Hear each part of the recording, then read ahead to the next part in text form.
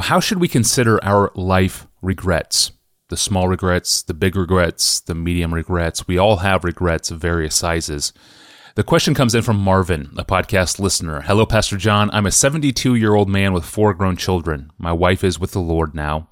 All in all, my life has been good, and I think I served the Lord for a lot of those years, but I can look back on many opportunities I missed in life. Mission trips I didn't take, missionaries I didn't support, even professional opportunities I did not take and probably should have. Ways to better invest and redeem my time at every stage along the way.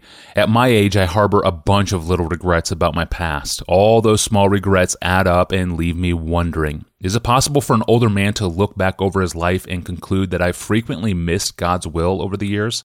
Or is who I am now the will of God perfectly manifested in all my decisions, and therefore I should have no regrets at all? How should an old man in Christ who believes in the sovereign orchestration of God's providence look back on his failures and his missed opportunities? Well, as you can imagine, this strikes very close to home. He's 72 and I'm 73. Mm-hmm. I am that man, right? Marvin and I are both in our early 70s. We both look back over most of our lives already being lived. I mean, way most. Yeah. and nothing. This is what hits me sometimes so hard. Nothing, absolutely nothing we do can change the past. It sometimes hits me with tremendous force. My 33-year chapter as a pastor is complete. It had a beginning, 1980. It had an ending, 2013. And every second of it, every word spoken, every attitude felt, every deed done or undone is written in the books of heaven, and they are more fixed and unchangeable than Mount Everest. Nothing I do, nothing, makes those years better or worse. That's an awesome thought. Yeah. That's an awesome thought. I mean, it's obvious as can be, right? Yeah. Right. Duh. But it doesn't hit you until you're almost done with life and you look back and say, I used to think in terms of, I'm going to make my pastorate better. I'm going to be better. I'm going to get better. Well, it's over. You're not going to make it better. It's over. Yeah. You're not going to make those 33 years better or worse. And so Marvin is just forcing the issue again. Thank you, Marvin.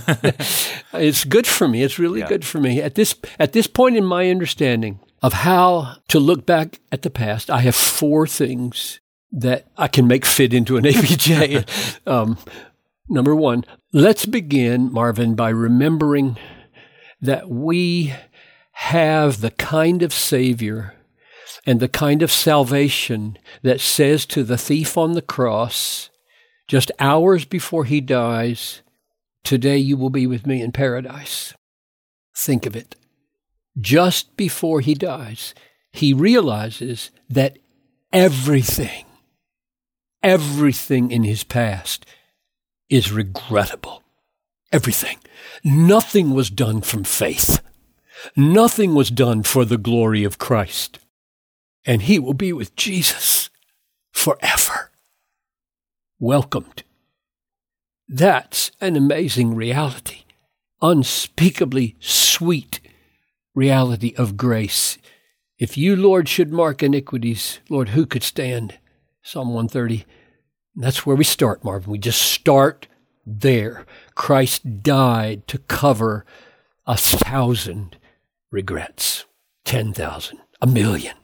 Number 2, Marvin, your memory and my memory and everybody's memory of our past is utterly unreliable. If you start to try to measure the spiritual successes and failures of your past, the good versus the bad, the loving versus the unloving, the helpful versus the unhelpful, you're kidding yourself. My memory, your memory, is utterly not up to the task for 4 reasons. 1, many of my sins were hidden from me. Who can discern his errors, declare me innocent of hidden faults? Psalm 19. Number 2, I have long forgotten many things entirely. Paul said, 1 Corinthians 1:16, I did baptize also the house of Stephanas. Beyond that, I don't know whether I baptized anyone. Thank you. Paul didn't remember who he baptized. Well, there are 10,000 things I don't remember, which may have been good or may have been bad. I don't know. I can't remember them. I'm absolutely hopeless if I try to rehearse my past and add things up like that. Or a third reason, my heart is deceitful. Recalls something good that weren't good. I'm going to deceive myself. Jeremiah 17, the heart is deceitful above all things and desperately sick. Who can understand it? And the fourth reason, Paul ponders his own record of faithfulness. And here's what he says, 1 Corinthians 4:4. I'm not aware of anything against myself, but I'm not thereby acquitted. It's the Lord who judges me. In other words, even a good memory and a good record is not decisive. Christ is decisive. So beware of thinking too highly of your memory, whether good or bad. Third, it's good to remember our sins and feel regret. It's good to feel regret. Up to a point. Mm-hmm. And I say this again for 4 reasons. 1, a life without regrets is built on a mirage. If you don't see sins when you're looking back over your life and you don't regret those sins, you're not seeing reality. Mm-hmm. You're not feeling reality. You're seeing a mirage. We all have sinned. There were plenty of attitudes, words, deeds that were not for the glory of God, but selfish, not loving, but uncaring, not from faith, but from fear.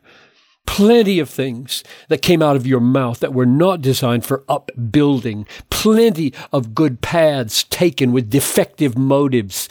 A life without regrets is a life built on a mirage. Second, Paul said to the Gentile converts in Ephesus, Ephesians chapter 2, remember that you were at that time separated from Christ, alienated from the commonwealth of Israel, strangers to the covenants of promise, having no hope without God in the world. But now, in Christ Jesus, you who once were far off have been brought near by the blood of Christ. Their memory of their regretful condition was commanded. Remember. Third, surely the reason for this memory, is that it deepens and intensifies our thankfulness for grace. And lastly, the reason for this remembering of sins in our lives, Paul never forgot his regretful past. Writing near the end of his life, he said, the saying is trustworthy and deserving of full acceptance that Christ Jesus came into the world to save sinners, of whom I am foremost. That was a regret, and he never forgot it. So I conclude it is good. It's good to remember our sins and feel regret. And I said up to a point. So my last consideration is what point? So this is my 4th consideration. The time for forgetting. What is it? Philippians chapter 3, verse 13.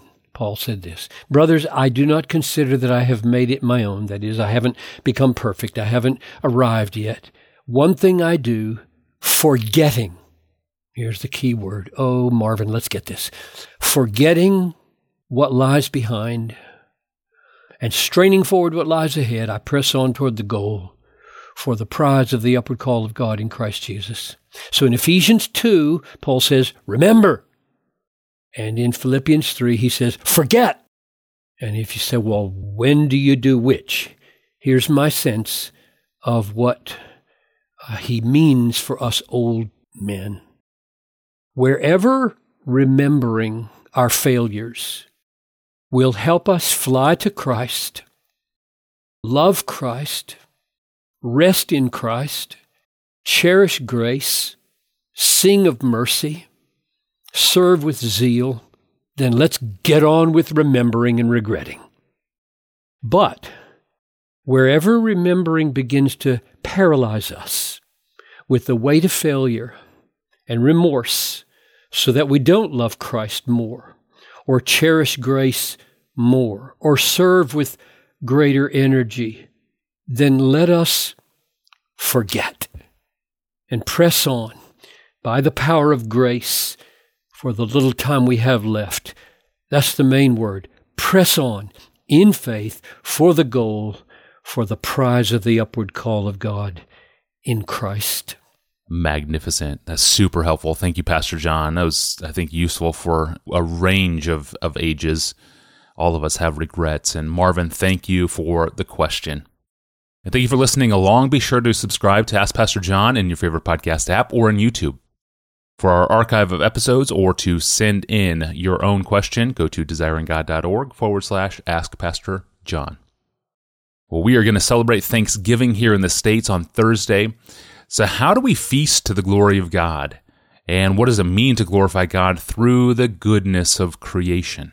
Pastor John will lead us through 1 Timothy chapter 4, verses 1 to 5 next time. I'm your host, Tony Reinke. We'll see you on Wednesday.